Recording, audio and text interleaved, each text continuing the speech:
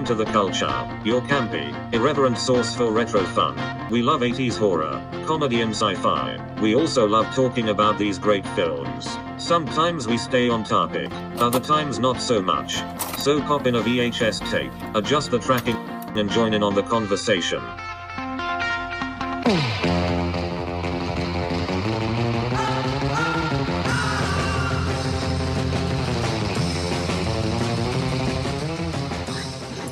Hey there! It's Friday night. Welcome to the Cult Show. That was a great surprise. I didn't know that was going to happen. We got Rickrolled. Awesome. We got Rickrolled. You guys know what they call a quarter pounder with cheese in Paris? No, what they call it? No, I have no clue. No. A Royale with cheese. Why they call it feel that? I feel like I've heard it somewhere before. You're supposed to say something about they don't call it quarter pounder cheese, and you're supposed to say, "No, man, they got the metric system. They know what the fuck a quarter pounder is." Anyway, it's true. No, okay. that was good. I was trying to do some Quentin Tarantino age. We're playing in the space with you. We're playing here as usual. Yeah, no, we did. We did. Failed great. miserably. We did great. Can we do a start yes. over? Can we do a do over, Scott? Are those possible? No, it's no.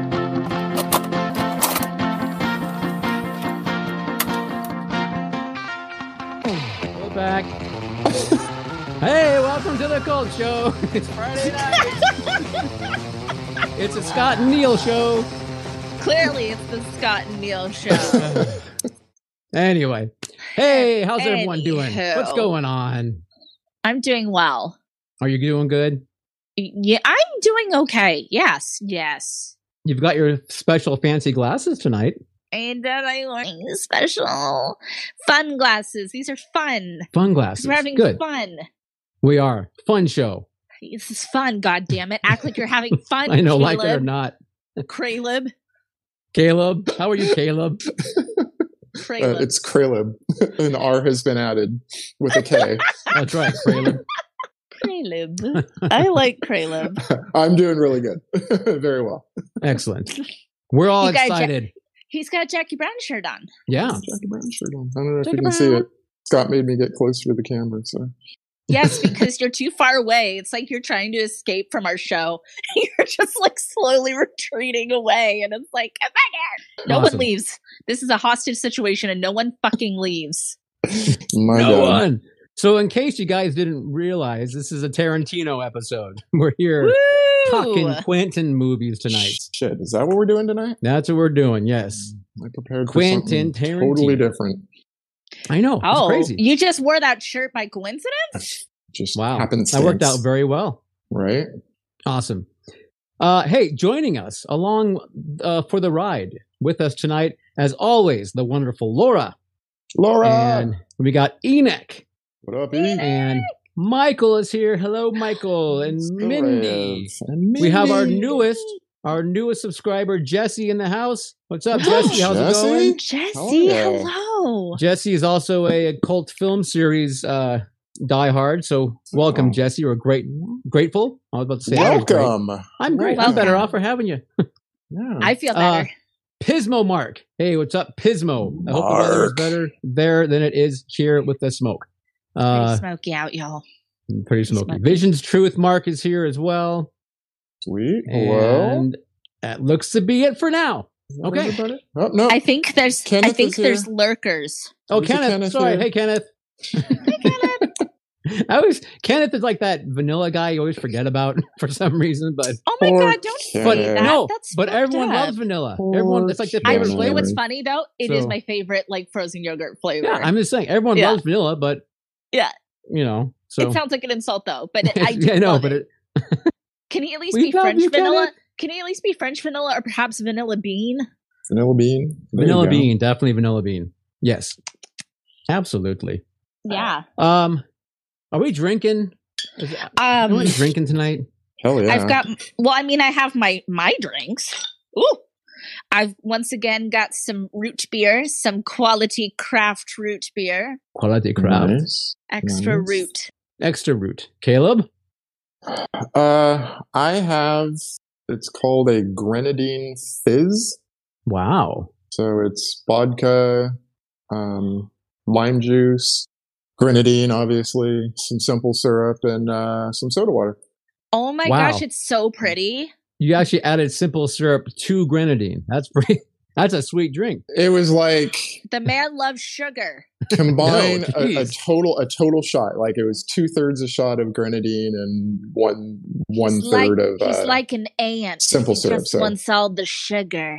I haven't tasted it yet. I don't know if it's super sweet or super sour. Or we'll see. Yeah, we'll see. Oh, we're gonna wait. We're gonna wait to try. Yeah, I look forward to it.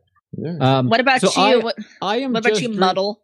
Nothing tonight. I just went straight ginger and bourbon tonight. But my 22nd wedding anniversary was last Sunday, and my wife got me these wonderful, what do you call them? Like the copper mug tumbler thing that put alcohol in. It keeps it nice and cold.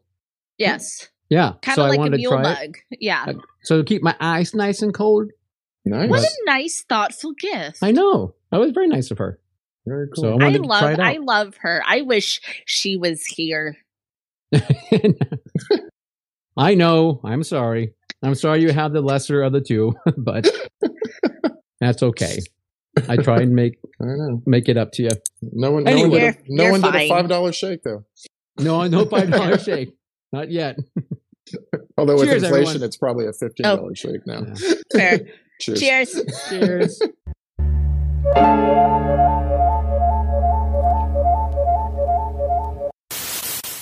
That's not bad. That's not bad at all. That's good. Is it super sweet? Yeah. No, it's not too sweet. It's not too sour. That's pretty good. That's refreshing. You feel super refreshed? Yes. Awesome. Nice. All right.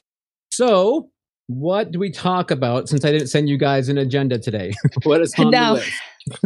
I have something to share with the class. Okay. Oh, okay. Some really, really exciting things happened last weekend, which would be 2 trailers dropped from our friends at DC. That's true. Hey, we got, they're little teasers. So we have The Batman, the new one with Robert Pattinson as Batman. It looks good because he's kind of like a younger Batman, but it's not an origin story. And you got, what's his name? Colin Farrell, unrecognizable. Yeah. As the Penguin, Pingu. And we have I don't remember homie's name, but he's gonna play the Riddler, and Zoe Kravitz can be Catwoman. And then of course we got the little teaser thing for Suicide Squad 2, which is a movie I defended in unpopular opinion land. And I'm so hyped for it. I love that James Gunn is on board. I think he's going to be perfect for this because they're just leaning into the craziness and the wackiness. And I feel like that's what DC kind of did with Birds of Prey too, where it's like, everything doesn't have to be gritty because sometimes DC is just weird. And I just love that they're like, let's just get weird with it. I'm hyped. Good. Yeah. I have no opinion on DC, so. I'm just saying that one's up to you two. You guys got to take that subject. Well, Caleb and I are very excited about it. We're very excited. Yeah. We talked about it. They're good trailers. It doesn't make a good movie, as we all know, but so far we are excited. So. Well, and I don't think either of them are even done filming because of COVID. I believe they're both shut down right now. Yeah. But you know what? They're getting us ready. I'm ready. That's my fun fact for the week. Okay, cool. That is a great fun fact. Did you consume anything else, or is that it? No, that's pretty much it. I just haven't had a lot of leisure time, Neil. Yeah, you were busy. I know. It was busy bee this week. It's a busy week. Busy. Caleb, anything for you? I haven't really watched anything. Kids started school this week, at home. My son started kindergarten, and during his first Zoom meeting with his teacher, he told her that he was half robot, half demon. Oh my God, yes! Nice. and that's because of us. I swear to God, I could have been just like projecting, but she had this look like, fuck, not another one of those kids. Another one of those kids. That is totally because of us, you guys. that your child has that influence. Amazing. I'm so proud. I'm sure his mom will be really happy with us. Yeah. So yeah. Well, you know, it made me laugh. that's pretty cool. Nice. So there is one thing that happened to us, or to you two yesterday, that we should probably talk about. That's true. That sounds funny to put it that way. That happened to us. It happened to you. To the two. Something happened. Something happened. You guys got to go last night film an episode of Creature Features. We did. Which is pretty cool. Yeah. It's not going to air for about a month, let's say. But that's okay. That gives you plenty of time to get super stoked for our episode, where we visited the mansion out in Bodega Bay and watched a horrible movie and kind of talk about it. Yeah, the film wasn't the best, but I guess we shouldn't denounce it divulge too much. Yeah. Yes, but I mean, you should still watch it because it's like, it's hilarious. Like a lot of like kind of awesomely bad movies, I get very bored in that stuff. Like I need it to actually like, you know, keep me laughing or something. And this one totally did. This one totally, like I was just cracking up. And it's not funny. It's not supposed to be funny. No, it's not supposed to be, but it sure was. Yeah. And you guys did a wonderful job. I am super excited for everyone to watch you guys on the couch talking to the wonderful Vincent Van Dahl over in the Bodega Mansion. So that's pretty cool. Oh, I'm just taking a quick peek because I can actually see the chat, and I can like never see the chat because I turned my Wi-Fi off. And Jesse, you just cracked me up. Gothman is fire. Gothman is fire. Batman is just a large gothic kid, and I'm like, lean into it. Lean into it with this new film. Yes. Yeah. Well, I think most people are probably would be excited for it. Huh? Most people will be excited for it, I would think, because I mean, it looks pretty decent. Oh yeah. Yeah, so that's what we got. Do you have anything you want to share with the class, Neil? Or I'm just looking at the comments. People, Pismo Mark loves Creature Features. Vision's Truth Mark actually said Neil and Kelly were on that a year back. Question mark? So little over a year. Yeah. Yeah, maybe. Because I've been around for like a year. Yeah, year and a half or so maybe now, Mark. But yes, we were on, and then he brought me back actually about 2 months ago. I did an episode on my own because he just basically can't fit 3 people on the couch at one time. So we're working on it, though. We are. Yep. We're hoping on it. We're hoping. Because we all want to be together. Yeah. That'd be awesome. I would love to have the 3 of us do it at one time. That would be a lot of fun, I think. We can because we can overpower him and just take over their show. We could definitely. And just run amok in the mansion.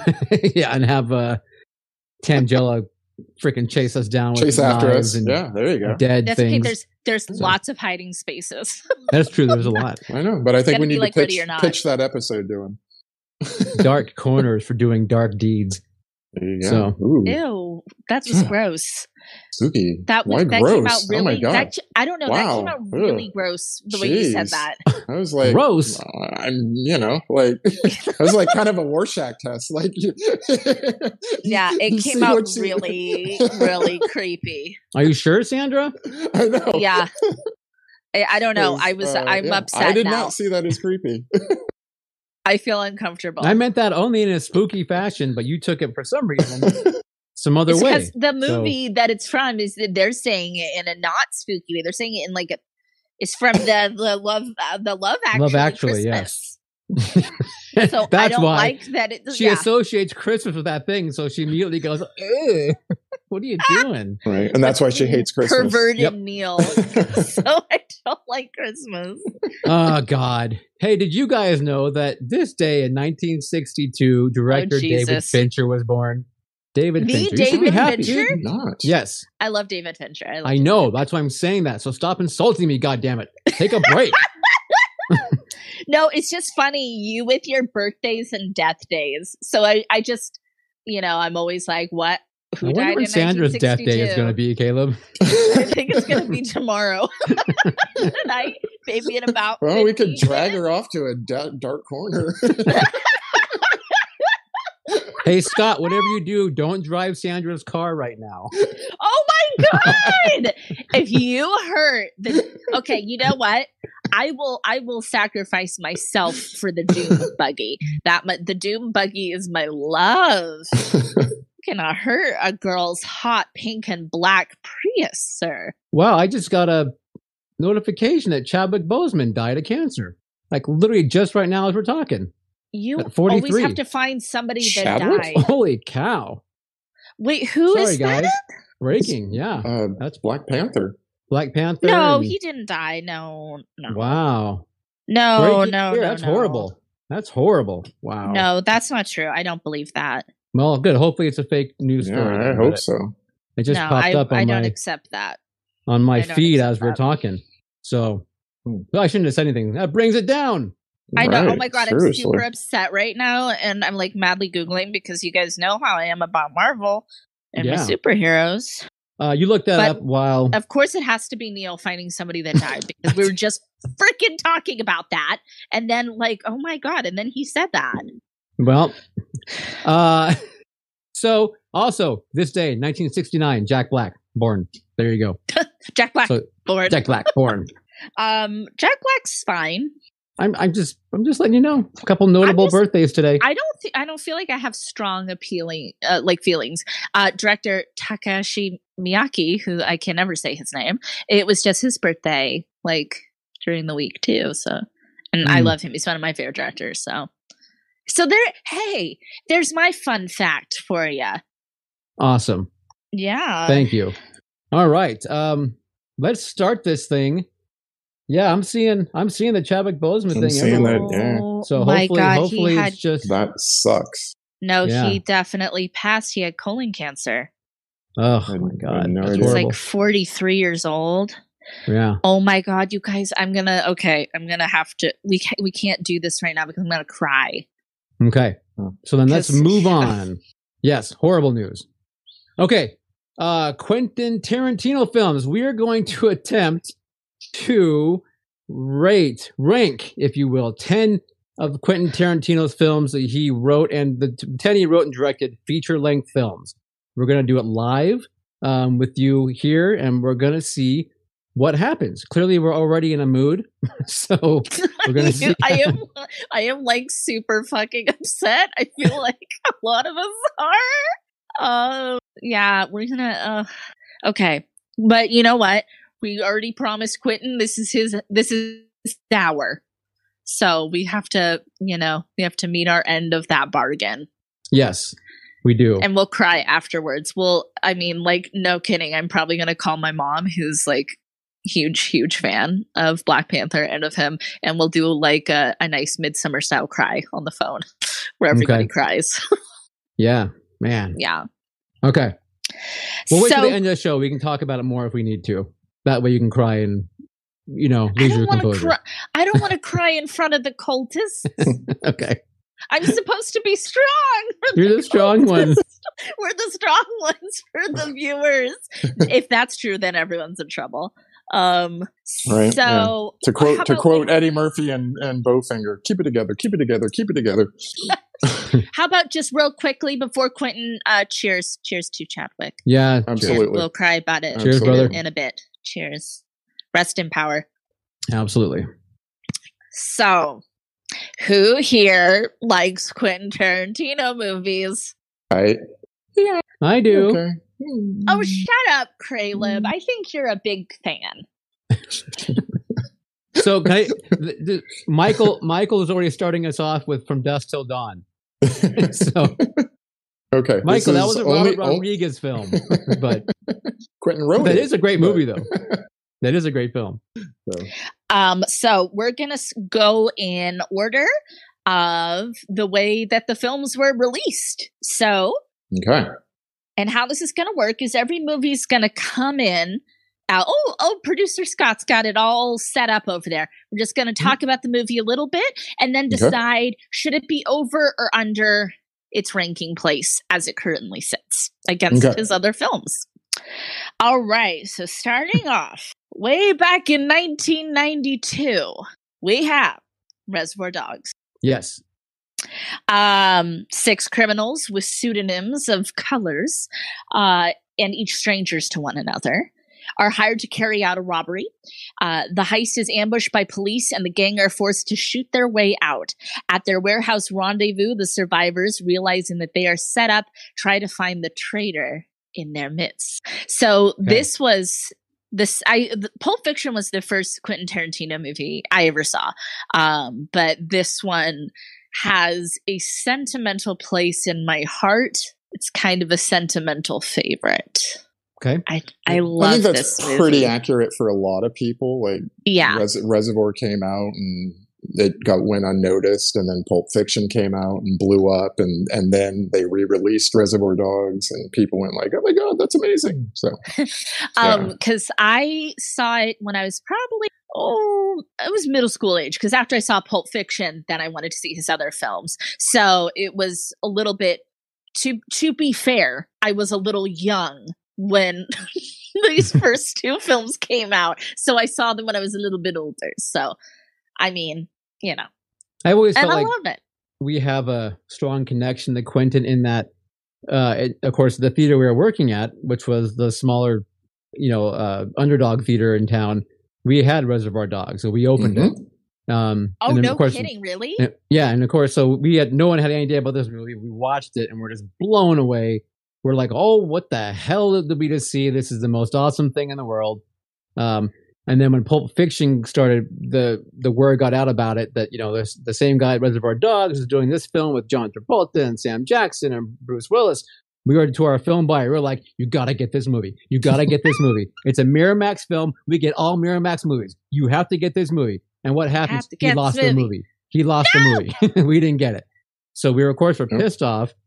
And we had to go to the other theater, the 18,000 times we watched it in the theater. But Coddingtown, baby. Yes.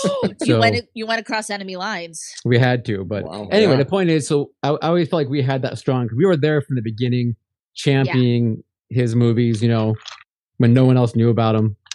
That's my story. Yeah. That's a cool story. I wish that I'd had that, but I don't know. I feel like for my generation, I feel like I was an early adapter to Quentin and an early supporter. But something about this movie, first of all, this is going to come up further, but I adore Michael Madsen. And of course, he's just so incredibly creepy and awful in this movie. I love I love Harvey Keitel too. I mean, it's an all-star cast, obviously, Chris Penn. By the way, Kenneth, that is so cool that you named your son Quentin. That is freaking. Oh, that's awesome. That's awesome, dude. But I know I can actually see the chat a little bit this week, you guys. It's really exciting. But anyway, I know that it's early. It's rough. I suppose I could lose out in an argument that some of his later films are going to be, cinematically improved upon to have a better place on this list. But definitely for the violence, for the profanity, for the humor, for the heartfeltness, sentimental favorite for me. Yeah. I think just for the storytelling method, though, even.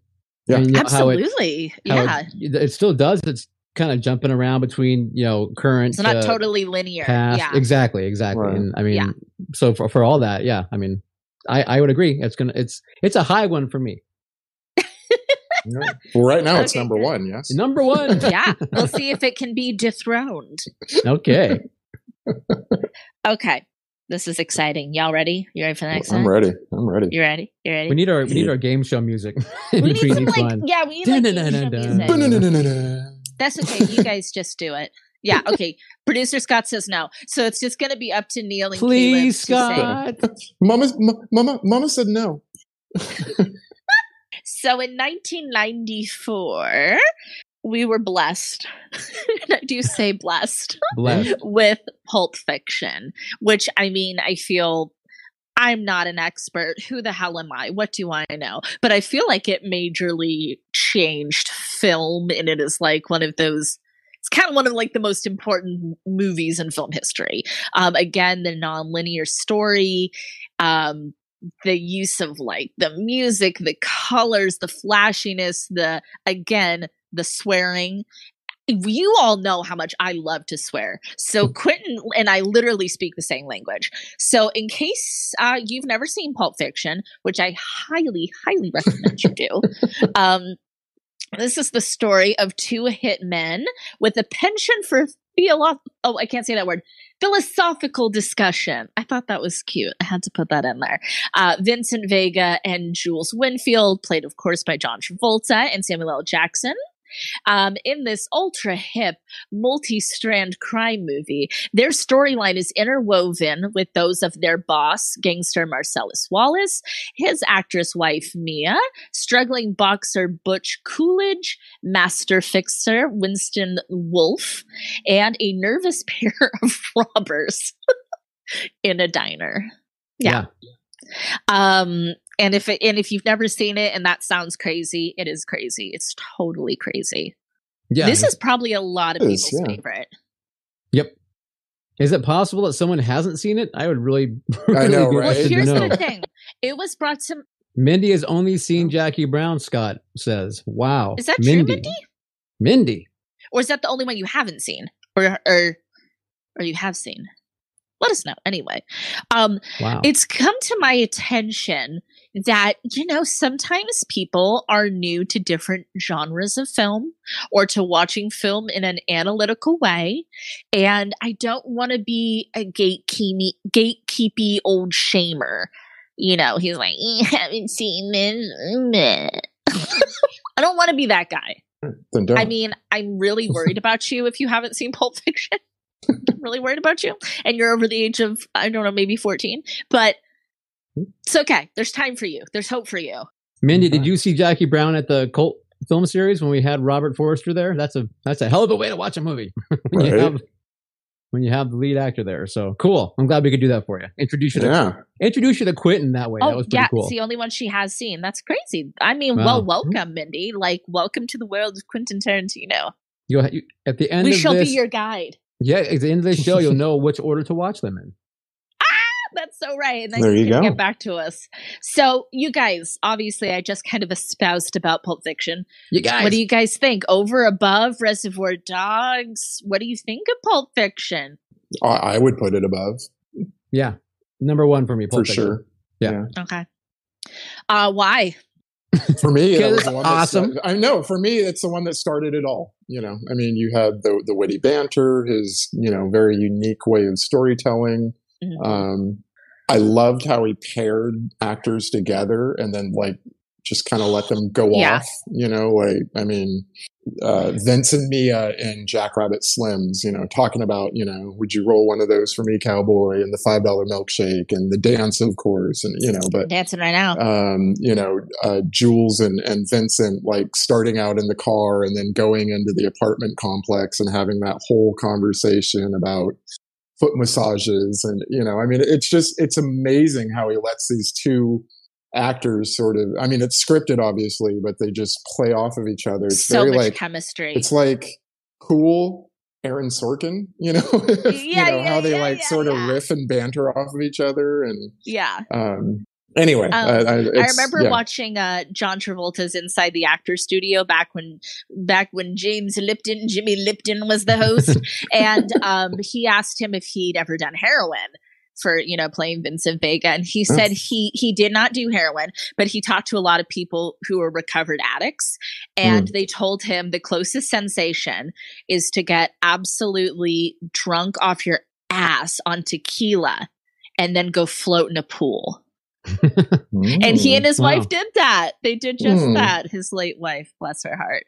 And I was like, doesn't sound like a bad deal.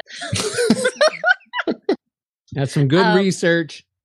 So, what about you, Neil? Why is it yours? Yeah, why is it yours, Neil? Yeah, you know what? That film is a once in a lifetime kind of movie. It really is, right? It did. Yeah, I mean it is, and it did kick off an absolute crap storm of copycats that, I mean, none of them even Some really better came than close. others.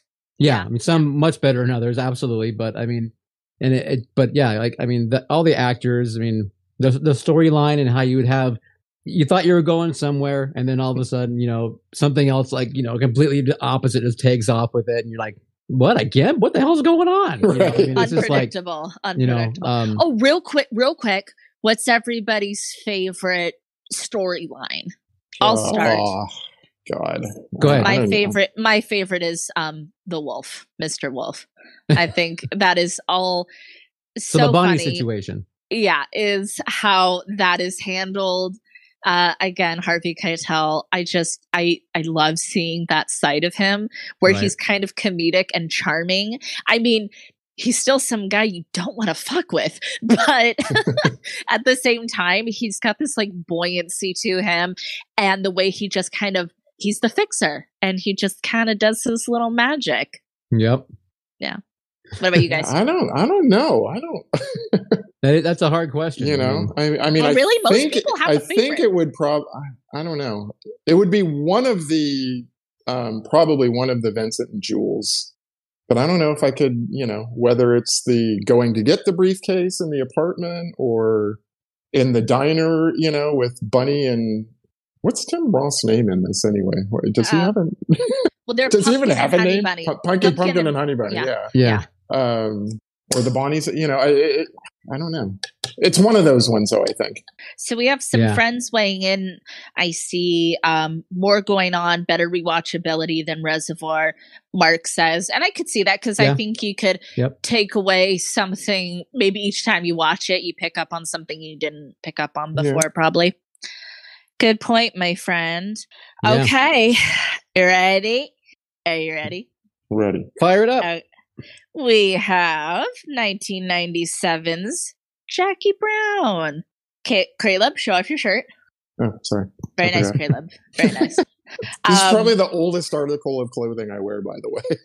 Really? It's vintage 1997? It is, yeah. This is what they sent out to film buyers or theaters or whatever when the movie came out. So. Oh my God, and you've hung on to it. Oh, of course, yeah. I would never get rid of this. Even if it becomes when it disintegrates, I'll probably cut it out and I was gonna say, put it in a little frame. Mom, could you sew this on the back of my denim jacket? The one I was wearing last night. I'll sew it on for you. I am a good sewist. I'll take care of that. So Jackie Brown. Once upon a time, there was a flight attendant named Jackie Brown, played by Pam Grier, who's, of course, a goddess. She is busted smuggling money from her arms dealer boss, Ordell Robbie, Samuel L. Jackson, Agent Ray Nicolette, Michael Keaton, and Detective Mark Dargis, played by Michael Bowen, want her help to bring down Robbie. Facing jail time for her silence or death for her cooperation, Brown decides instead to double-cross both parties and make off with the smuggled money. Meanwhile, she enlists the help of a bondsman, Max Cherry, played by Robert Forster, a man who loves her. And you said he was a guest, so I wanted to make sure I said his name. Thank you. Yes. Yeah. Is he a cool guy? He's a very cool guy. I mean, the epitome of cool, every which way. I hope when I was, he passed away just this last year. So I hope when I am his age, I will be every bit as cool as he was. Oh, so, that's cool. Yeah. Absolutely. Right. Yeah. Very cool. Very cool, man. And I read a story that his career was kind of on the decline, and Quentin went to him and said, "You're gonna do this." Yeah. Like he wouldn't, you know, and then after that, of course, his career resurged a bit until his death, which is cool. Exact same thing for Travolta, right? For Travolta as well. Yeah. Definitely. Yeah. He's really good at kind of roping in kind of oldies, I guess you want to say.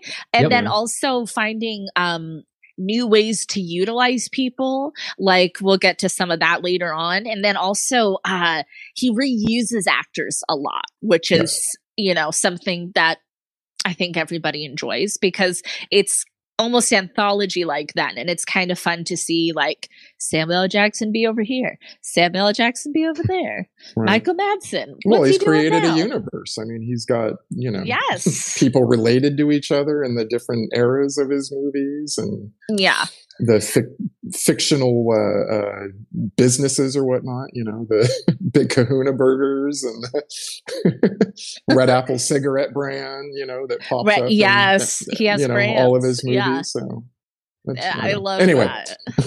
But Jackie Brown, though. Oh, wait a minute. Oh, you guys, this is so cool. People are saying really cool stuff in the comments about Robert Forster. And yeah, so some of our friends who were there for. Well, can we read? Yeah. Do you want to read them? Jesse, Jesse said the question he asked him was, it's been alleged that it's impossible to work with Pam Grier and not fall in love with her. Can you confirm this? That's such a cute question. Oh my God. So what do you say, Jesse? Yeah, what do you say? What the pause for dramatic effect. Right. Well, let's just keep going. And when that's a great answer. Or great question. Yeah, that's awesome.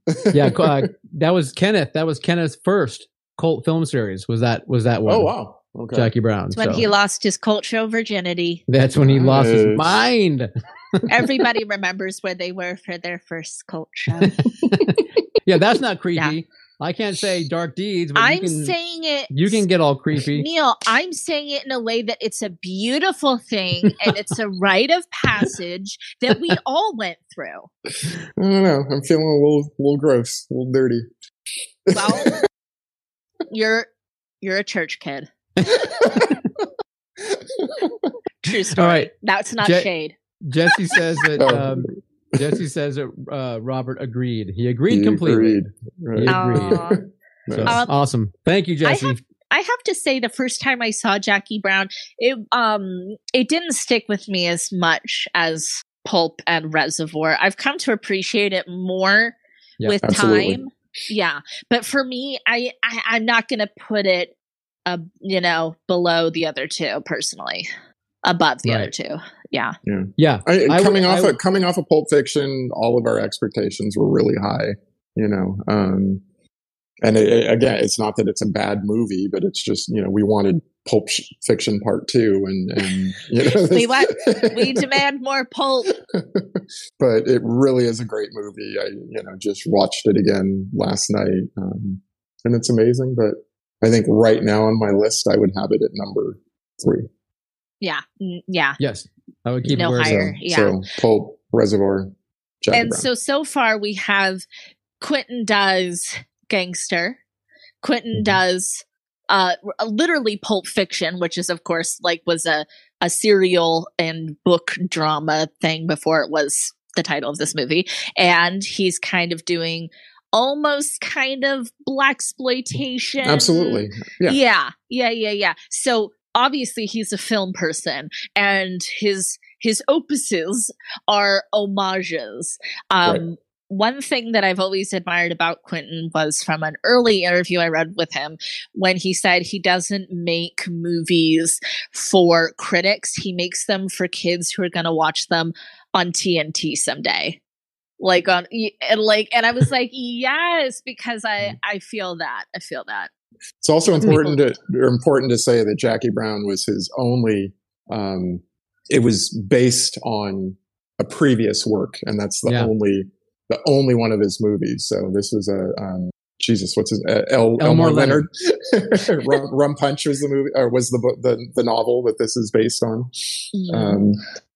It was funny when I was watching it last night. Michael Keaton's character, I was like, I've seen him before, and he plays the same character in another L. Ron Leonard movie, Out of Sight. Elmore Leonard. Elmore. You're mixing up your L. Ron Hubbard movie. Elmore Leonard. You're mixing up your crime and your Scientology. So he plays the same character in Out of Sight. He's the ATF agent who, in the beginning of the movie, is dating Jennifer Lopez's character. I don't remember her name in the movie. No, I don't either. But it's the same guy played by the same actor. So. Wow. Yeah. That's cool. Yeah, that's a fun fact. Elmore Leonard, good writer. Okay, so we're kind of in agreement so far, but we're gonna get more complicated. It's gonna start getting messy here next. It's gonna start getting messy here because now we have Quentin's homage to Kung Fu film, starting with 2003's Kill Bill Volume 1. A former assassin known simply as the Bride, played by Uma Thurman, wakes up from a coma 4 years after her jealous ex-lover and boss attempts to murder her on her wedding day. Fueled by an insatiable desire for revenge, she vows to get even with every person who contributed to the loss of her unborn child, her entire wedding party, and 4 years of her life. After devising a hit list, the Bride sets off on her quest, enduring unspeakable injury at the hands of unscrupulous enemies. Yes. Pause for dramatic effect. That's it. Yeah, I mean, this movie blew me the F away when I saw it. And I love it. I think it's fantastic. The Crazy 88s is one of my favorite things that he's ever... Crazy 88s and Go-Go. Yes, that he's ever like put in his film. I love every character in Kill Bill, volumes 1 and 2, but we'll talk about 2 in a little more detail. But I love it, and it's so beautiful, the style of it. Violent, so bloody. Of course, we have the cool fight where the lights go out, if you will, and so we have this whole like color scheme change. Girl power movie. Yes, just like it is that. Jackie Brown. It is that. Yeah. What do you guys think? You love Kill Bill? I love it more than Jackie Brown. I'm sorry, but I think I love it more, Jackie. I'm sorry. Okay. No. What do you guys feel? I'm not going to agree with that, but I really do like the movie. Kill Bill is where Quentin started to go on the wrong side for me. So I lost touch with Quentin for a number of years. I'm sorry. Could you say that again? I don't think I think you heard me just fine, young lady. I think you cut out. So I'm sorry. You heard me fine. But you did say that. So people of the comments, come for him now. Come for me now. Kill Bill is a fine film. It's got its style, but once Quentin started getting into getting more money and overtly making films that appealed to him, and I guess whatever the genre that he wanted to pay homage to, for some reason they got just a little tedious to me. I'll be quite honest. So. And that starts at Kill Bill. So for my money, Kill Bill does not move. It stays back of the list. Am I outvoted? But that doesn't mean that I don't like it, like Neil was saying, because I do enjoy that movie and watch it, maybe probably once a year. Me too, Caleb. Yeah. And I can say I going on that logic, I watch it more than I watch Jackie Brown. But probably less than I watch Reservoir Dogs or Pulp Fiction. But I guess I'm outvoted. Yes. Yes, you are. Fuck. Okay. You are the weakest link. Goodbye. Goodbye. Well, moving right along. He made us wait a whole... He made us wait a whole torturous year for Kill Bill Volume 2 to come out in 2004, which picks up with The Bride where she left off on her quest to finish the hit list composed of all those people who had wronged her, including, of course, Bill, the titular Bill. And she eventually tracks Bill down to Mexico, leaving many dead in her wake, using her finely tuned assassin skills. So here for me, I do tend to group Kill Bill Volumes 1 and 2 together, kind of in my mind. But I've met people in my travels that significantly like one volume more than the other. So, I mean, a lot of people don't lump them in. A lot of people really, really like one or the other more. And I've found, you guys correct me if I'm wrong, a lot of people like Volume 2 more than Volume 1. Really? Wow. I like 2 more than 1. Caleb, perfect example. So, one of my biggest fears, and I don't have a number one fear, but one of my biggest fears is being buried alive. And so that scene always but I love how it cuts back to her training, and I just really like that whole scene and the like little 1-inch punch thing, and the 5-point palm exploding heart technique. I think the trailer fight scene between Uma and Oprah, Daryl Hannah. Oprah. Uma Oprah. Have you met Keanu? I think that trailer scene is amazing. It's fire. Where it's they fire. just throwing people through walls and drowning in toilets and plucking eyeballs out. And exactly as she says, gross. It's so gross. Definitely one of the best fights I can remember. Of course, we get more of my delicious beloved Michael Madsen in Volume 2. Yes. You get that trailer fight. You also get the cruel tutelage of Pai Mei, which I think a lot of people really like, which I do too. And I like the vulnerability we see from the bride when she's buried, and because that's fucking scary. And she still manages to fight her way out of it because of Pai Mei. Like, she owes so much to Pai Mei. And of course the Hattori Hanzo, like there's just a lot of like really, really juicy stuff for people.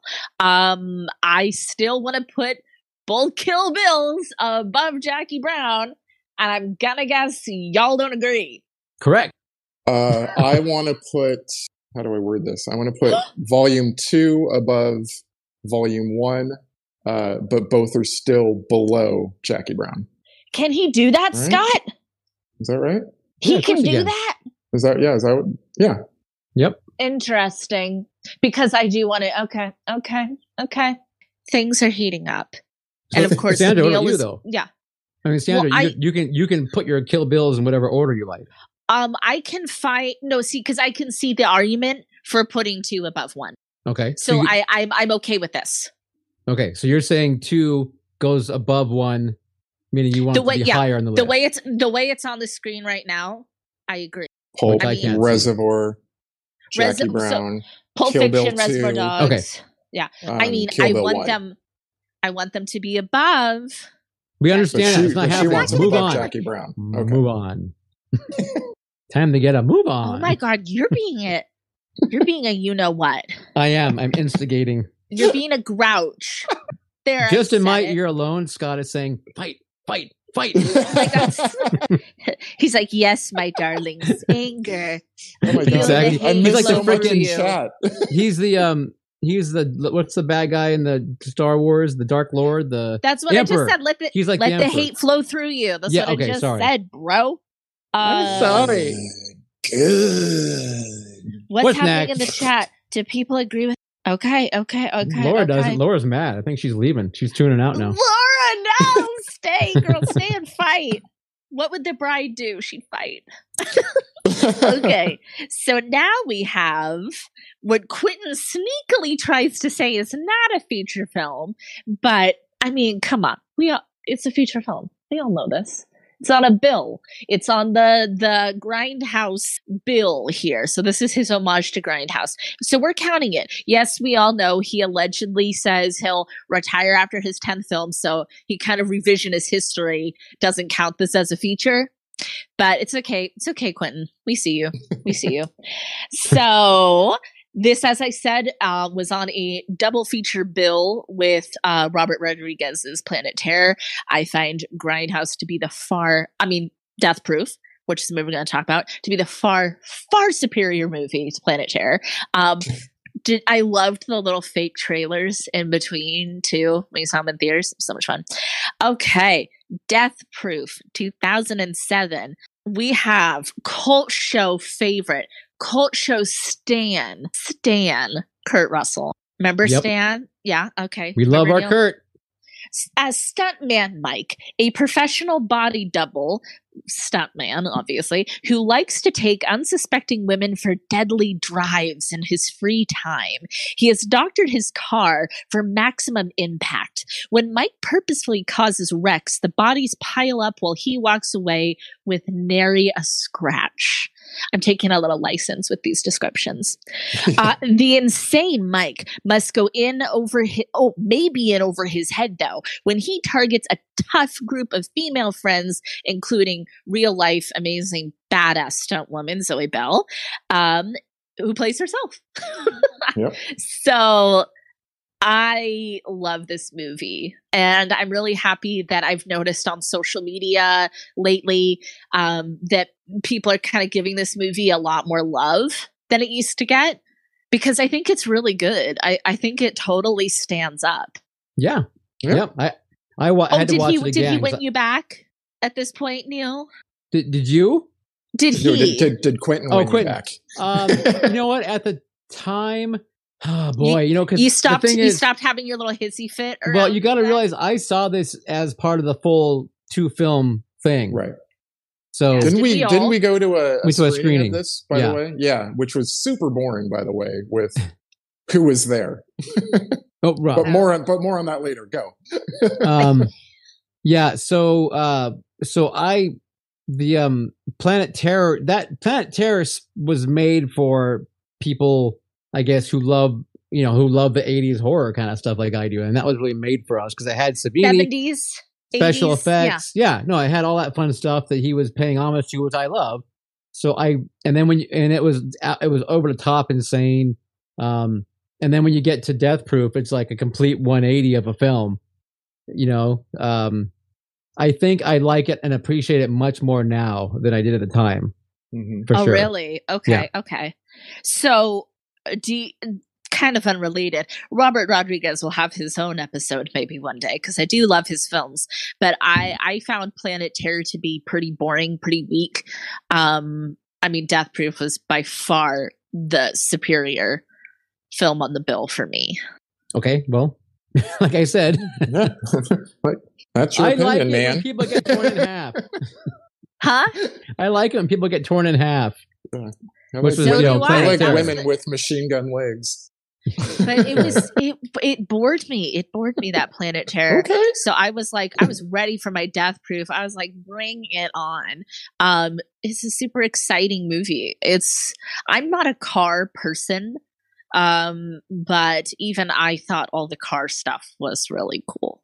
Yes, I have told this story many, many times, but the Grindhouse double feature is my all-time movie-going experience ever. I mean, as far as just being in a theater, it's not my favorite movie, or anything, but elaborate. So like Neil was saying, we went to a screening and it was just a bunch of film buyers and movie people, and so industry peeps. It was just kind of like, all right, whatever. But then I went opening night to the Roxy 14 and theater, 12, sold out, and it was just awesome. It was everything a Grindhouse movie should be. It was like rowdy. That's where I saw it. I was there when Zoe Bell, pops up at the end after flying off the car and's like, I'm okay. People just jumped up and were screaming, we're high-fiving in the aisle. And I mean, and then this is one of the movies that has the greatest payoff at the end when they finally get Stuntman Mike. I mean, I don't think I've ever cheered a beatdown more. I may not have either. Yeah. That was pretty epic. That was me, you guys. I was there. Okay. We just weren't friends then. All right. You were like the little kid. They were like, who brought the kid? No, that was not that long ago. I was already old by that point. Oh. Okay, so where does it go on our list? I was getting there, Neil. I don't want to. I'm not happy about. Okay, let's call it the elephant in the room. I'm not happy where Jackie Brown is. We know this. Yes, right. I don't want to put Death Proof before the Kill Bills. but it sure as heck I'm would okay be with that. before Jackie. So we're leaving Death Proof at number 6? I would move it up. I would, well, I think, whatever. I would move it up higher than Kill Bill. You. I put it in front of Kill Bill. We voted you, sir. Sorry, sir, you've been outvoted. I still have a voice, gosh darn it. Oh, do you? Now you've decided to chime in again? You need to get over Jackie Brown, Sandra. You just need to let it go. Get over it. If you want to talk about somebody needs to get over something, this weird thing you had about this Kill Bill era. Don't try to bring Quentin. it on me, Sandra. Get over Jackie Brown. You were like, move on.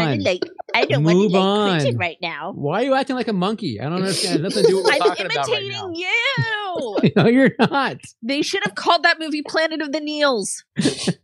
Because you are an ape. Planet of the Neils. I am okay I'm upset. keeping this at number 6. Okay. So not above Kill Bill. I think we need to move on. Sorry, Neil. No. Okay. You're on the weak link. Goodbye. You guys ready for the next film? Yes. Now this one is a lot of people's favorite or near to it. 2009's Inglourious Bastards. This is Quentin Does war movie homage. So, it is the first year of Germany's occupation of France. Let me set the scene. Sicily, 1922. I'm just kidding. It's Golden Girls reference. Okay. Allied officer Lieutenant Aldo Rain, which is where we start having Brad Pitt in on the action, assembles a team of Jewish soldiers, including horror icon Eli Roth, who I love. A team of Jewish soldiers to commit violent acts of retribution against Nazis, including the taking of their scalps. And oh, it's so juicy. It's such a good scalping. He and his men join forces with Bridget von Hammersmark, a German actress and undercover agent, to bring down the leaders of the Third Reich. Their fates converge with theater owner Shoshana Dreyfus, who seeks to avenge the Nazis' execution of her family. So, of course, this is also where most of the English-speaking world was introduced to Christoph Waltz as well, who is an angel. Yes. Though not a nice man in this film. He gets redemption in a later film. But he's later. But he is my number one bad guy in our villains episode. He sure was. A place of honor for all. Yeah. So you guys had to have liked the whole movie theater as heroes thing, right? Like that was like I feel like Quentin did that for all of you little kids who've been working in movie theaters forever. He's like, this, I see you. This one's for you, Kayla. This one's for you, Neil. Yeah, for sure. Absolutely. I like that one. This one will hopefully move up on the list a little bit, but we'll see. Yeah, we shall see. I think this is just a beautiful ensemble cast. Funny, poignant. I don't know. I cheered pretty hard when Eli Roth, aka the Bear Jew, he beat that Nazi so good. And of course, the end of this film is definitely a huge payload too. Right. Yeah. And I mean, it's great. Oh, I love the scene in the basement bar. It's so intense. Yep. Oh my God. Michael Fassbender, he's great, but I mean, like, for me, this is like the role I will associate him with. Yeah. Yeah. And I loved Brad Pitt in this. Loved Brad Pitt. So you guys don't really have much to say. You're just I don't want to cut anyone off, but I mean, for me, take it, Christoph Waltz. Waltz, I think he is the movie for me. The scene with him in the cafe, I love the way he eats that pastry. I love it so much. The noises he makes when he's chewing. Wait for the cream. Yes. the way he cuts it, the way he takes the bites, the way he chews it, it's absolutely horrifying. And I mean, just because this guy is so evil, And, just like at the start of the film too. What a great opening, like where we get to meet his character as this person farm. Who's so precise and so calculating and like 10 steps ahead, but very charming. So he kind of disarms people a little bit. Yeah, absolutely. So that for me, it's all about him. The scene again, like you guys said, in the basement bar is a fantastic scene as well, for sure. Right. Yeah. So, but this of the Quentin later films. This is probably one of my more favorite ones because of Christoph, for sure. So we know Caleb loved it because again, he made his list of films. Yeah. Is he kind of the film for you too, or do you love? Oh, absolutely. But I mean, I really, really, really love the film, beginning to end. It's wonderful. It's Christoph is creepy. Love the movie theater references, as you said. And the Nazis get there. That's always a good thing. That was his like little homage for you guys, because he's like, those boys fought for my movie way back when. They crossed enemy territory to watch Pulp Fiction multiple times, spending their hard-earned minimum wage. Kenneth brings up a great point. I forgot. Thank you, Kenneth. Was the use of the Cat People song by David Bowie. Yeah, that's right. That is so cool. Good. I love it. That is so awesome. That use of that song in that movie. Yeah. So okay, where's it ranking here? So yes. Better than I would put it at 3. One by one, Kelly. Well, one by one. Okay, so Death it is Proof, better than Death Proof. It's better than Kill Bill Volume 1. It's better than Kill Bill Volume 2. Yes. Would I put it above Jackie Brown? I don't know that I would. I think I would put it at move it to number 4. You move Jackie to number 4, or you move this to number 4? I would move this to number 4 and still keep Jackie at number 3. Okay, I want to move it above Jackie. I'm sorry, Jackie. It's nothing personal. I love you, but no. I want the bastards. But okay, I guess we can at least, Neil. You at least, Neil said he wants to stop it at Jackie Brown. Right. Yeah. So I still lose, but I guess it now becomes number 4. No, if you want it above Jackie, don't you get it? No, because you guys outvoted me. Because you and I agreed. Oh, I thought you said you wanted to put it above Jackie. Okay. No, now. No. I'm on the fence about it, though. I don't know. They're all really hard. I still do not get my way. God forbid. So now we have a movie that I was actually watching as I was getting ready for the show tonight, which would be that's just a little fun fact about me, just what I was doing today. And that would be 2012's Django Unchained. So this is Quentin does he's starting to get into Westerns a little bit. A lot of it. It's kind of a Southern, not a Western. Yeah, exactly. So that's why I said a bit, like horses, gun shoots, gunfights. Yeah, but it's like but it's before Civil War. So it's pre-Civil War. Anyway, so this is Quentin doing his Quentin thing, but 2 years before the Civil War, in fact, Django, played by Jamie Foxx, he's okay. He's done a few things. I'm kidding. The man's amazing.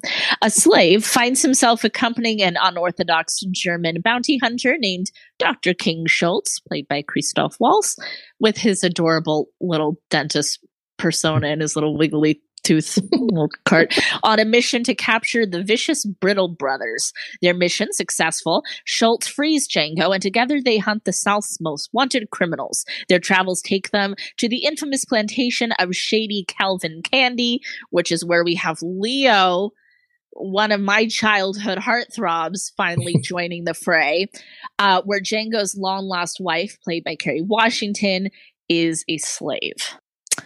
So definitely getting Leo into his canon was like one of the wisest things I think Quentin's done. Like I said, I kind of grew up with Leo. He's kind of like one of like the ones they pushed really hard on me as a young child. Like, you like him, you want posters of Leo, but he's so good and he's such a brilliant actor. He's definitely one of my favorite actors. He plays the absolutely insidious Candy. This movie. Damn this movie, though. It's intense. Damn it. It's funny. It's intense. It's funny. It's sad. It's got great shoot 'em up action. It's got it all. It's got Jamie Foxx in that little crushed velvet blue outfit. And of course, I think we all know Jamie Foxx really has a ranch. He is really a cowboy, and that was his horse. Yeah. Cheetah. Yeah. So cool. How do you guys feel about Django Unchained? Do you like it? I love Django. I mean, my Django story is when this came out, I was I was working in one of our theaters part-time at a bar. We had a beer and wine bar in it. I know where that was. And these two women of means came out, Bougie. and I asked them, as I did because I'm in customer service at the time, what'd you think? And so they brought up. Remember the scene at the beginning where the slaves are being marched in chains, and they said, well, when they shot those horses, we almost walked out. Shut the fuck up. Did you see the guys in chains? Like you're okay with that, but you draw the line at horses being shot? Shut the fuck up! No! Wow. And they do realize no animals were actually hurt in the it was making just such of the an film. odd statement. Like I don't know. It's how did you react? Were you just I think I even said it was kind of a brutal scene, those slaves being forcibly marched across state lines, and they kind of went like, you know what? I wish you would have projectile vomited on those women. If I could do that willingly, I probably would have, but I don't know. Wow. I love that that's the first, of all the things from the movie, that was their first. And for everything that happened in that's the thing that they do. That's the thing that, not Kerry Washington being held in a sweatbox or whatever. Not great. I mean, not even so many the romance. They could have been. Yeah. It was just the horses being killed in that scene. That's, they almost left. Those were highly paid, well-trained horses, ladies. You don't need to worry. Yeah. I think you missed the whole point about slavery, though. Yeah. I really like this movie, though, a lot. I love it. Love this film. So I love Kerry Washington. I love Quentin in it is his little cameo, yeah. So Jesse, it says, actually, you bring that up, Caleb, in the chat says that Quentin's Australian accent gave him a blood clot in his brain. It was pretty bad. It's a movie. It's all pretend, I thought it was a cute cameo, but I hear you. I so hear you. Neil, what do you think? Imagine if he'd given himself a much bigger part with that accent. It was pretty quick. People would have wished that they shot that Quentin earlier. That would have been nice. Neil, what do you think of Django? I enjoyed the film. Christoph Waltz again, of course, is awesome. Leo, of course, is he's just such the awesome bastard. Right? He is inglorious. No, but I love the scene with him and the skull where he's doing that whole scene with the cutting off the back of the skull and proving the colored people would have the different dibbles or whatever it is based on, the whole thing. He's just proved himself to be such an asshole. And then demanding that handshake at the end from Christoph, and then Christoph just can't contain himself. He's finally like, "I'm sorry, I just had to," kind of thing. So, but I mean, it's and Tom Savini's got his little teeny role in it. Mm-hmm. Yes, he does. Yes, he does. It's always fun to see Savini pop up. Hi, Tom. We love you. Okay, so we really like this movie. We like it more than Death Proof? Yes. Yes. Agree. We like it more than Kill Bill Volume 1? Yes. That's where she has to kill his cousin, Bill. I agree. We like it more than Kill Bill Volume 2. Yes. Yes. We like it more than Inglourious Bastard. Not me. Yes, I do. Oh. Yeah. Oh. Sandra gets the pick. You've got the winning vote. You've got the power. I am. She's gonna pick it. She has to. In all honesty, these two are very closely matched. Inglourious Bastards and Django. They are. They ultimately are. No, they are. They are. And I'm not going to get hurt if it goes one way or the other. Oh, but no, I'm just saying care. I like it better than. Yeah, that's just I don't my care personal about preference. either of your. I really don't. and I cannot stress that enough. Yeah. Game yes. theory. If you really want to beat Jackie Brown, this is probably your opportunity to do it if you put it up against Inglourious Bastards. Okay. Thank you, producer Scott. And that seems a little shady, but okay. Because I am the devil and I am here to do the devil's work. I want to play a game. Yeah. So you're not going to vote from the heart. You're going to vote from... No. To because prove a point. No. It's okay because I like it on par with Inglourious Bastards. Pretty much, I do think Inglourious has a little bit of an edge for me, because I just really like that ensemble cast. So, does it surpass Jackie Brown? For me, it does. Okay, it stops there for me. It does not surpass Jackie Brown. Okay, I'm disappointed.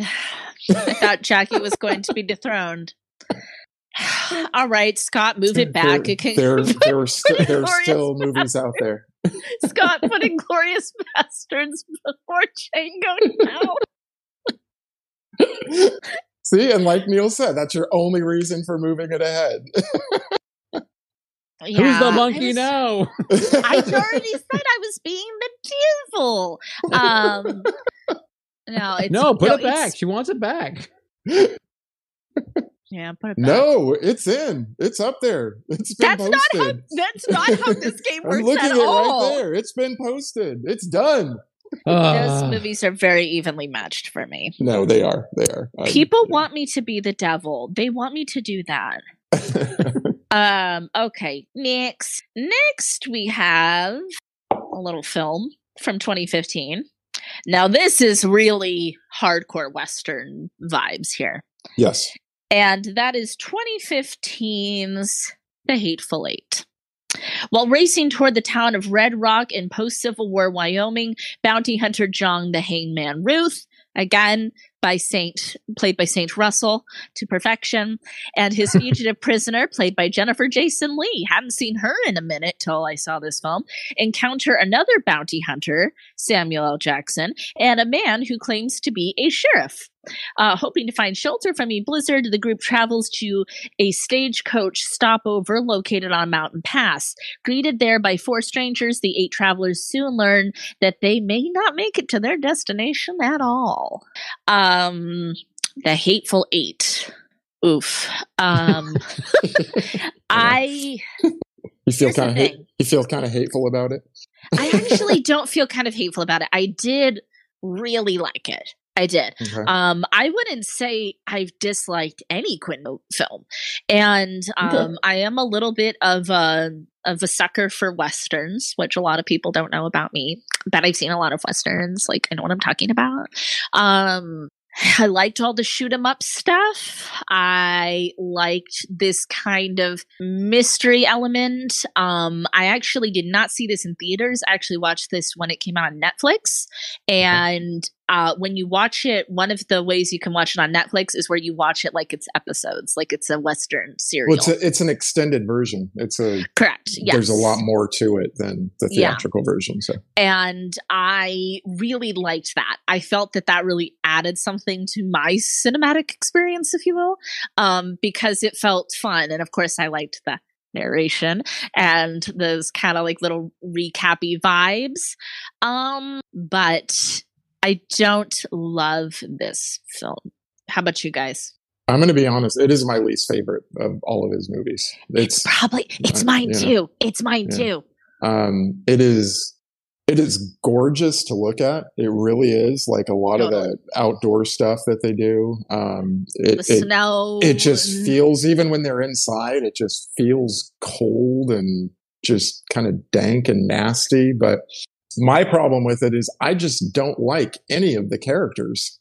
Any of them. I don't. Yeah, there's not one of them that I feel super like emotionally attached to. Yeah, yeah, they're just all like just nasty and they're mean and gross, and they're all and it's right there in the title. I shouldn't be surprised, but yeah, I do just like. I mean, of course, I like Samuel L. Jackson probably the most of all the options. Oh, see, but I didn't like him like how I like him in other ones. He's still not like a nice man. That scene where he's taunting Bruce Dern about what he did, to his son, making him perform fellatio on him for a blanket before freezing to death. It just, I don't believe that story is true. But still, just saying it's just fucking nasty. And he raped a dude. It's fucked up. Yeah. I don't know if it's true or not, but just the fact that they show scenes of it kind of makes me think that he really did do that. See, I think that's how I took it anyway. I took it that we're seeing the scenes of that because we're kind of filling in for Bruce Dern's character a little bit.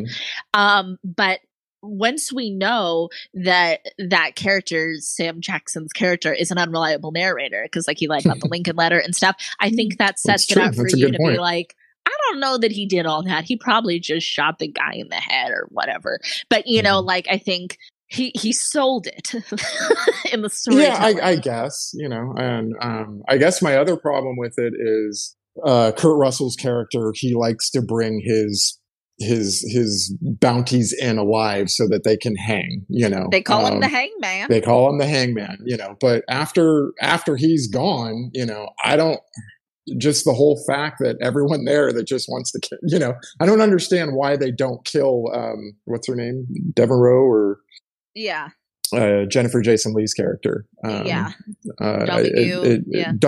There you go. Thank you. I don't know why he specifically, Sam Jackson, doesn't just take her out, like right away, away. I'm gonna snip this now, and that's one less problem we have to worry about. The through line of the plot is a little weak because of that reason. Of course, we do have the return of Michael Madsen. And the return of Tim Roth. Yeah.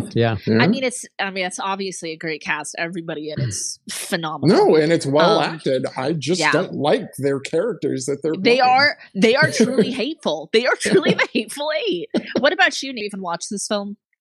Yeah, no, I watched. In fact, I watched it with Bill Lustig.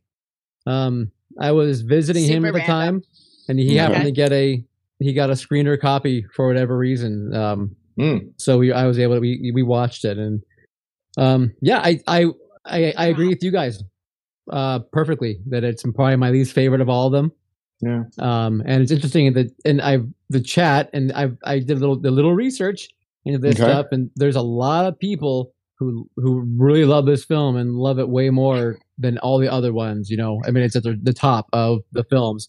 And our chat seems to be kind of going that way, where most of them like this as one of their favorites. Chat? It's one of their favorites, and they're in disbelief that we don't like it as much. Fight! But we have to. We have to throw an unpopular opinion every week, apparently. So yes, this is true. Last week it's Exorcist. This week it's Hateful Eight. Hold on, bro. Hold on, brosif. So the Exorcist was me in the chat against y'all two. So, but we are on the show. So I'm saying this is the show. We gotta throw an unpopular. We gotta do that. I am curious why people like this so much. Curious. Tell us. Too, but whatever. Jesse in chat is saying, did y'all hear that Kurt was supposed to destroy a cheap replica guitar, and due to a prop mix-up, he destroyed a priceless instrument? That is true. It was a Martin & Co. guitar that the company loaned that Jennifer Jason Leigh was just supposed to play, and then it was supposed to be swapped out. But I don't forgot or didn't, there was a mix up. And when he picks it, grabs it from her and smashes it, and she goes like, that's real. That part is so good too. It's so funny. That was a priceless Martin and Company guitar. Wow, because it looked authentic to the period. It was assuming, and it was. I think one of the things I dislike about this film the most is Channing Tatum. I actually don't have. You don't like Jodie? I've barely seen any movies Channing Tatum is in. It's nothing personal.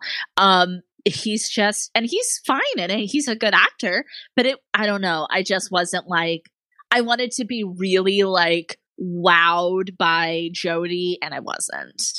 I wanted Jodie to make me want to, root for the Domergue siblings and, the whole gang, and he didn't get me there. So boring. What about, people say it's boring. Walton Goggins.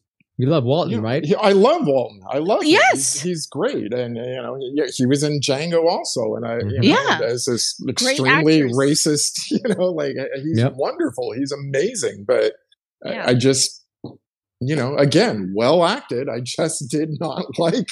It was not a love connection for the cult show.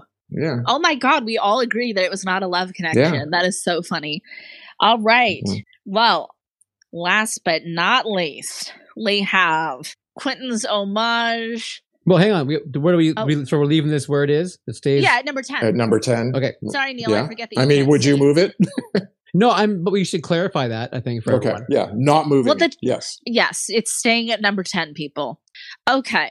Now we have Quentin's latest 2019 film, which is his homage to golden age of television, some would say, to the golden age of filmmaking, to cinema in general, to what it is to be, I don't know, an actor, I guess, and to kind of what some consider to be a little bit of a loss of innocence in our culture at that point in the turbulent 60s.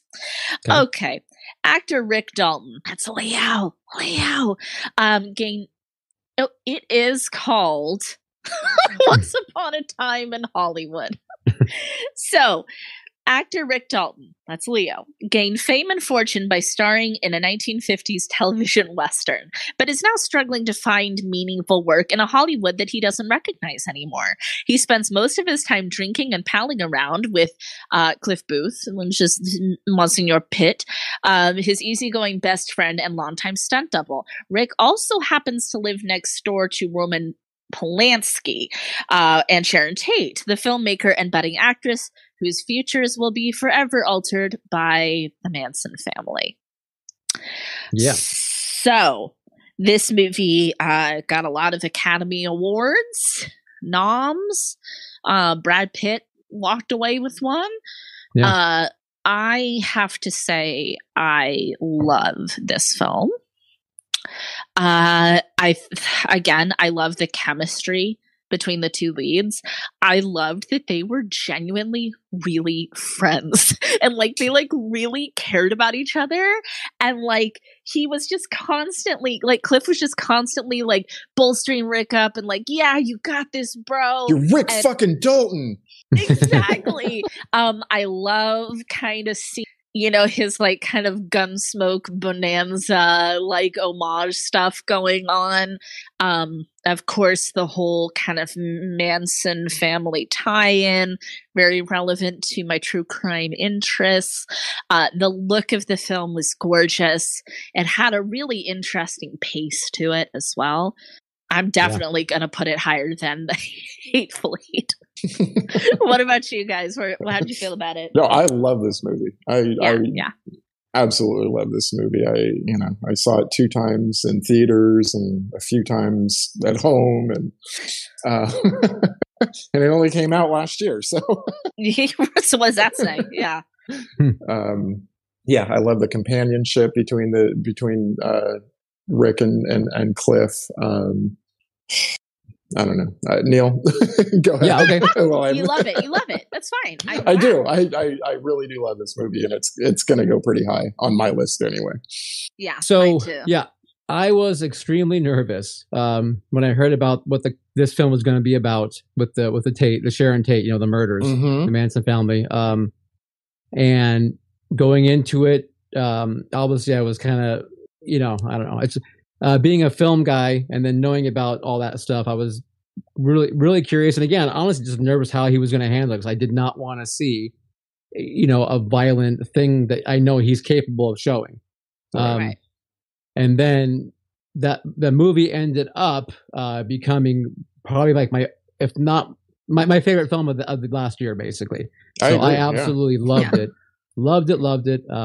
It for sure moves all the way up the list, very high for me.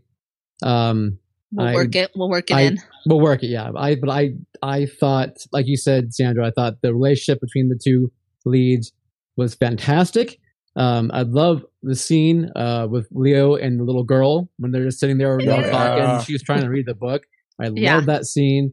That scene afterwards where he's trying to act and then he does that great scene and she just leans in and that's the best acting I've ever seen. And he has a tantrum in between too. Right. But the expression on his face afterwards. It was amazing. It's amazing. Yeah. I mean, and then even the part where when it transitions to the night of where the murders are supposed to happen, it just like, it makes a transition and you're like, okay, I know now this is it. This is the night. It's coming. Yeah. And I'm seeing Scott's comments that he wasn't really familiar with the Tate murder. Despite how many times my true crime ass has talked about it, producer Scott never absorbed any facts. So I can see how for him it wasn't quite as gut wrenching waiting for it to come. You know what I mean? Right. And then so the whole time, I mean, I can't say enough great things about this film. I just think it's fantastic. Absolutely. I had heard really early on in the movie's release, pretty much right when it opened, that Sharon Tate's family really liked it. Mm-hmm. And it had kind of their blessing in a way, because there's been some really bad horror movies made about Sharon Tate's murder that are just really, I mean, for me to say something is not tasteful, but I think part of it is those murders happened fairly recently in our history, so you want it to be treated with a little bit of respect, know. For sure. But it is this iconic time where the country, where Hollywood, where so much was losing its, shiny white suburban, everything's perfect, just ignore problems, attitude. We had the Vietnam War, we had all this stuff going on, so it's kind of really signifying that kind of end of an era. And we know that Quentin is not above revising history. No, correct. Right. And I was very happy he did it. It made me very emotional. The end of the movie made my eyes well with tears, because I kept thinking about, oh my gosh, I can't think of anybody's name at the moment, but the Folger lady, everybody else that was in the house that wasn't Sharon Tate, and how their family and friends must have felt very emotional and overcome with the ending of that movie in the best way. Yeah. Right. And I think that the Tate family even loaned Margaret Robbie some of her actual jewelry to wear. That's so sweet. So, and that's because they got to see the script beforehand and saw that it was going to be, treated respectfully and even changed for that matter. So, Margot Robbie's so great too. She's a great actress. Okay, so it's better than The Hateful Eight. Moving on up. It's we like it more than Death Proof. Yep. We do. We like it more than Kill Bill Volume 1. Yes. We like it more than Kill Bill Volume 2. Yes. Yep. We like it more than Django. Yes. We like it more than Inglourious Bastards. Yes. We like it more than Jackie Brown. Yes. Oh my God, Jackie Brown has been motherfucking dethroned. I'm sorry, Jackie. It makes it sound like I'm the biggest hater of this movie, and I'm not. I love Jackie Brown. You hate Jackie Brown. Why do you hate Pam Grier? What did she do to you? I know. We love it more than Reservoir Dogs. Yes. Ooh. Oh, I wouldn't go that far, Caleb. No, I went that far. I'm going to say no. Wow. Oh boy, there's a lot of pressure. Neil, we're going to need an answer. I'm going to have to... I'm going to have to stop it here. Okay. Before Reservoir Dogs. Number 3. Yeah, I think so. Just out of I'm agreeing. Just out of curiosity, Caleb, you'd say before you like it more than Reservoir Dogs? I do, yeah. You like it more than Pulp Fiction? No. All right. It would have stopped there, yeah. It would have been my number 2. Okay. We have a list, people. We have a goddamn list. So I'm trying to look in the chat here, see who is going, what the? We're getting like very interesting list. Or Kenneth is like, whoa. Whoa. Okay, so Pulp Fiction, Reservoir Dogs, Once Upon a Time in Hollywood, Jackie Brown, Inglourious Bastards, Django Unchained, Kill Bill Volume 2, Kill Bill Volume 1, Death Proof, and The Hateful Eight is our final list. And because we said it at the Cult Show, it is law. Yes, let it be written. Print it in gold. Submit it to every household in America. No one else's opinion is valid. If you disagree with us, you are wrong. Yeah. If you disagree, you're just wrong. You're just wrong, and you're a fake Quentin Tarantino fan. I am obviously kidding. Should we read what our numbered list were? I mean, did you guys do that at all? Or? No, I didn't do that. You didn't do it? Okay. No. I didn't do that. Well, we did it. We did do it. Surprisingly, we did it. I love it. Look at us. We worked mostly together in a cooperative fashion. Mostly together. Once we got past Sandra's little tantrum, all was good. What tantrum? Okay, we'll go back and run that. Oh my God, I'm pretty sure you called me a monkey or an ape and started making ape noises or something. You instigated it. Shots were fired in my direction, Neil. And you're going to go back and watch this, and you're going to apologize to me greatly tomorrow morning. I will apologize for nothing. You know what? Hop on your horse and go look for the Statue of Liberty out in the desert, because I am right. Will that be the sound? Lord. Will that be the little sound bite at the end of the podcast version of this? Yeah, that will be it. Oh my God. Oh yeah, go ahead. No, I was going to say we had an extra thing planned, but it's already 8:35. I don't have time to. We gotta go. The last thing. It's late already, so we'll do it another time. Well, yeah, we'll do it some other time. So hopefully Scott can yank that and put credits in its place. But wait, can I say something? Yes, please. We're gonna do a homework. We have homework. Yeah. Oh, that's right. What is our? We don't know. Right. I know. You didn't tell us. What's our homework? After many, many hours of debate and running it through the algorithm, I have decided that your homework assignment, everyone, is to watch the classic, controversial horror film Henry, Portrait of a Serial Killer. All right. And we shall discuss it next week when we meet again. Henry. All right. So should everyone watch it? And come prepared. Kind of leave some comments maybe on Instagram. Leave some comments on Instagram. Of course, join us too. But if you leave your comments on Instagram, we will definitely read them in the show, because I know we can't get to everything in the chat, but we will definitely work those in. Okay.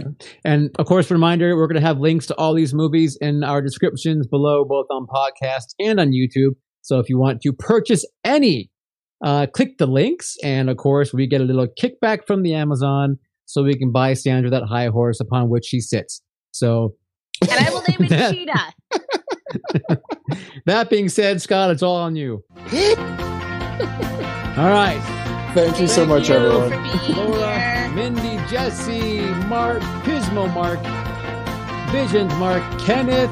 Kenneth, you're not vanilla. Kenneth, you're so chocolate. You're Neapolitan, Kenneth. Mike, good to see you, Mike. Is that it? I'm blowing kisses. Bye, guys. The Culture is filmed before a live studio audience in Santa Rosa, California. Check out the video version of this podcast on YouTube, or find us online at theculture.com. We appreciate you listening and hope you can leave some positive comments. Thanks again, and talk with you soon.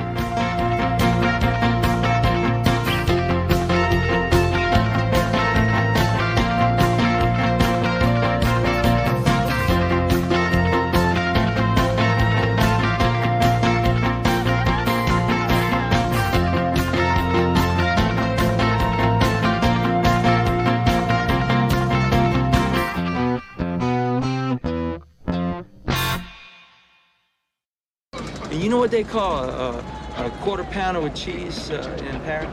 They don't call it a quarter pounder with cheese? Oh man, they got the metric system. They wouldn't know what the fuck a quarter pounder is. And what do they call it? They call it Royale with cheese.